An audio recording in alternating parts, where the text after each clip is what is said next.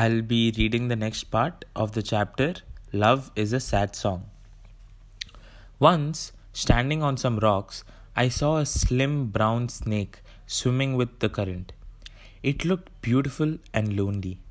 I dreamt a dream, very disturbing dream, which troubled me for days. In the dream, Sunil suggested that we go down to the stream.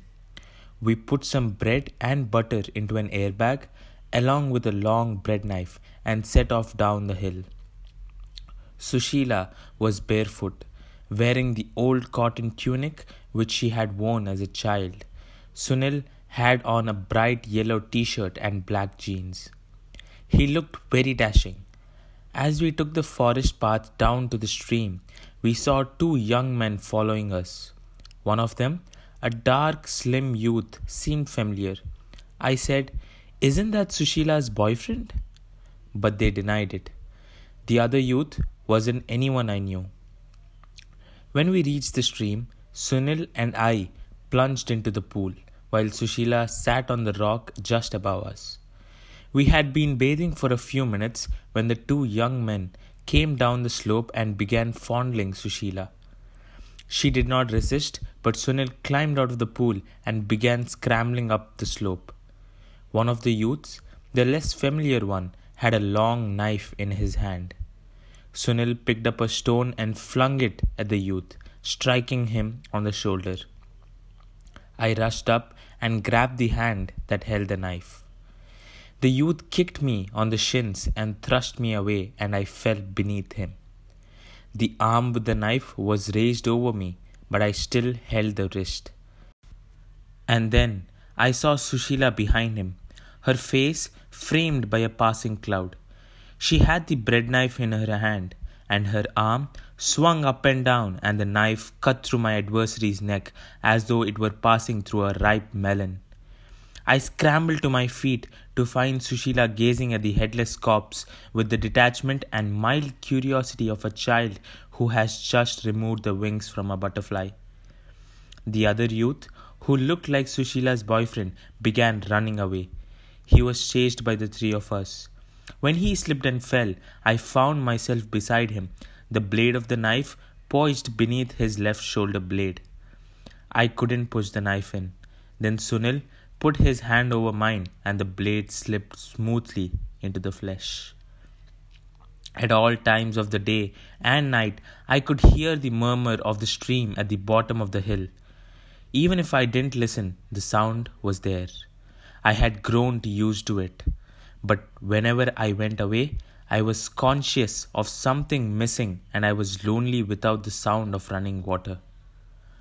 I remained alone for 2 months, and then I had to see you again, Sushila.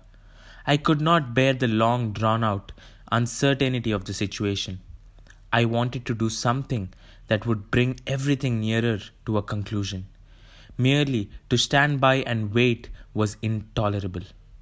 Nor could I bear the secrecy to which Dinesh had sworn me. Someone else would have to know about my intentions. Someone would have to help. I needed another ally to sustain my hopes. Only then would I find the waiting easier. You had not been keeping well and looked thin, but you were as cheerful, as serene as ever. When I took you to the pictures with Sunil, you wore a sleeveless kameez made of purple silk. It set off your dark beauty very well. Your face was soft and shy, and your smile hadn't changed. I could not keep my eyes off you. Returning home in the taxi, I held your hand all the way. Sunil, in Punjabi, will you give your children English or Hindi names? Me, Hindustani names. Sunil, in Punjabi. Ah, that is the right answer, uncle. And first I went to your mother. She was a tiny woman and looked very delicate. But she had 6 children. A 7th was on the way, and they had all come into the world without much difficulty and were the healthiest in the entire joint family. She was on her way to see relatives in another part of the city, and I accompanied her part of the way. As she was pregnant, She was offered a seat in the crowded bus. I managed to squeeze in beside her. She had always shown a liking for me, and I did not find it difficult to come to the point. At what age would you like Sushila to get married? I asked casually, with almost paternal interest. We'll worry about that when the time comes.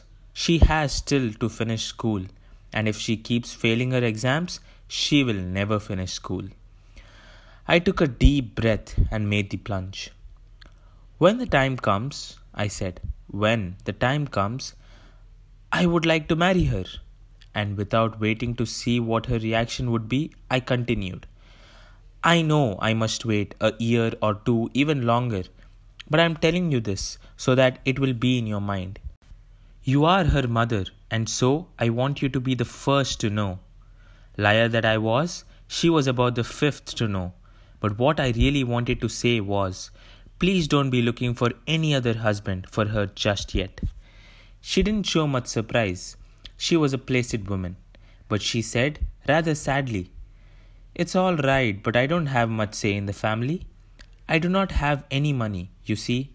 It depends on the others, especially her grandmother. I'll speak to them when the time comes. Don't worry about that. And you don't have to worry about money or anything. What I mean is, I don't believe in dowries. I mean, you don't have to give me a Godrej cupboard and a sofa set and that sort of thing. All I want is Sushila. She is still very young, but she was pleased that her flesh and blood, her own daughter, could mean so much to a man. Don't tell anyone else just now, I said. I won't tell anyone, she said with a smile. So now the secret, if it could be called that, was shared by at least 5 people. The bus crawled on through the busy streets and we sat in silence, surrounded by a press of people, but isolated in the intimacy of our conversation. I warmed towards her, towards that simple, straightforward, uneducated woman. She had never been to school, could not read or write, who might still have been young and pretty had her circumstances been different. I asked her when the baby was due. In 2 months, she said. She laughed. Evidently, she found it unusual and rather amusing for a young man to ask her such a question. I'm sure it'll be a fine baby, I said, and I thought, that makes 6 brothers-in-law? I did not think I would get a chance to speak to your uncle Ravi, Dinesh's elder brother, before I left, but on my last evening in Delhi, I found myself alone with him on the Karol Bagh road. At first, we spoke of his own plans for marriage, and to please him, I said the girl he'd chosen was both beautiful and intelligent. He warmed towards me. Clearing my throat, I went on. Ravi, you are 5 years younger than me, and you are about to get married. Yes, and it's time you thought of doing the same thing. Well, I've never thought seriously about it before. I'd always scorned the institution of marriage. But now I've changed my mind. Do you know whom I'd like to marry? To my surprise, Ravi unhesitatingly took the name. Took the name of Asha, a distant cousin I'd met only once. She came from Ferozpur and her hips were so large that from a distance she looked like an oversized pear. No, I said. Asha is a very lovely girl, but I wasn't thinking of her. I would like to marry a girl like Sushila. To be frank, Ravi, I would like to marry Sushila. There was a long silence and I feared the worst. The noise of cars, scooters and buses seemed to recede into the distance and Ravi and I were alone together in a vacuum of silence. So that the awkwardness would not last too long, I stumbled on with what I had to say.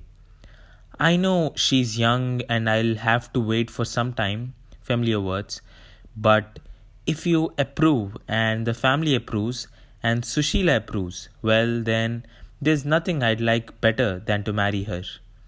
Ravi pondered, scratched himself, and then, to my delight, said, Why not? It's a fine idea. The traffic sounds returned to the street, and I felt as though I could set fire to a bus or do something equally in keeping with my high spirits. It would bring you even closer to us, said Ravi. We would like to have you in our family. At least, I would like it. That makes all the difference, I said. I will do my best for her, Ravi. I'll do everything to make her happy. She's very simple and unspoiled. I know. That's why I care so much for her. I will do what I can to help you. She should finish school by the time she's 17. It does not matter if you're older. 12 years difference in age is not uncommon, so don't worry. Be patient and all will be arranged. And so I had 3 strong allies, Dinesh, Ravi and your mother. Only your grandmother remained, and I dared not approach her on my own. She was the most difficult hurdle because she was the head of the family and she was autocratic and often unpredictable. She was not on good terms with your mother, and for that very reason, I feared that she might oppose my proposal. I had no idea how much she valued Ravi's and Dinesh's judgment. All I knew was that they bowed to all her decisions. How impossible it was for you to shed the burden of your relatives. Individually, you got on quite well with all of them, but because they could not live without bickering among themselves, you were just a pawn in the great joint family game.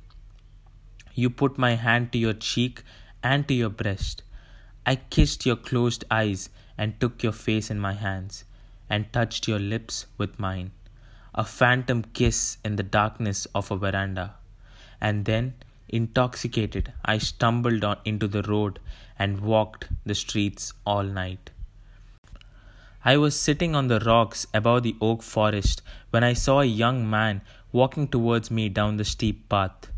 From his careful manner of walking and light clothing, I could tell that he was a stranger, one who was not used to the hills. He was about my height, slim, rather long in the face, good-looking in a delicate sort of way.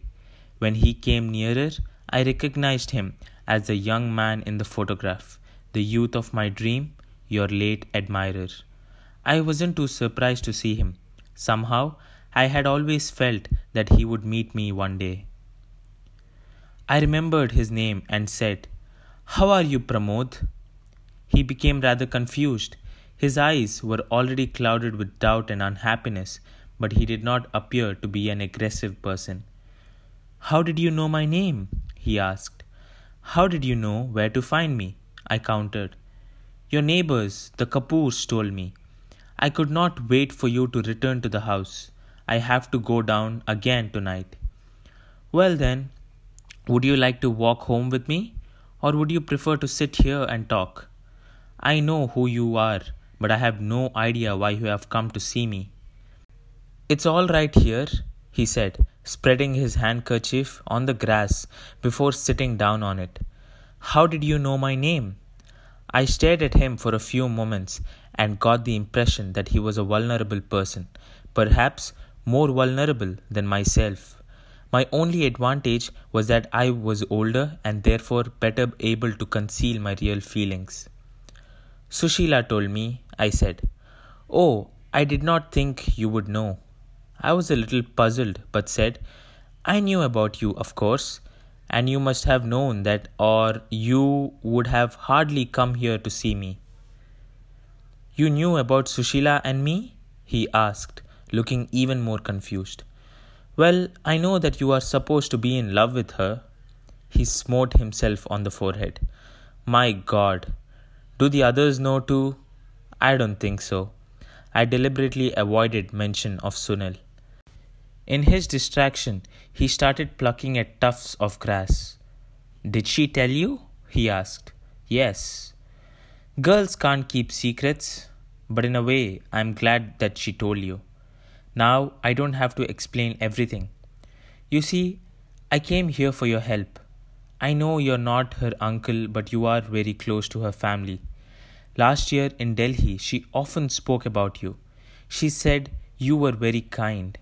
It then occurred to me that Pramod knew nothing about my relationship with you, other than that I was supposed to be the most benevolent of uncles. He knew that you had spent your summer holidays with me, but so had Dinesh and Sunil, and now, aware that I was a close friend of the family, he had come to make an ally of me, in much the same way that I had gone about making allies. Have you seen Sushila recently? I asked. Yes, 2 days ago, in Delhi, but I had only a few minutes alone with her. We could not talk much. You see, Uncle, you will not mind if I also call you Uncle. I want to marry her, but there is no one who can speak to her people on my behalf.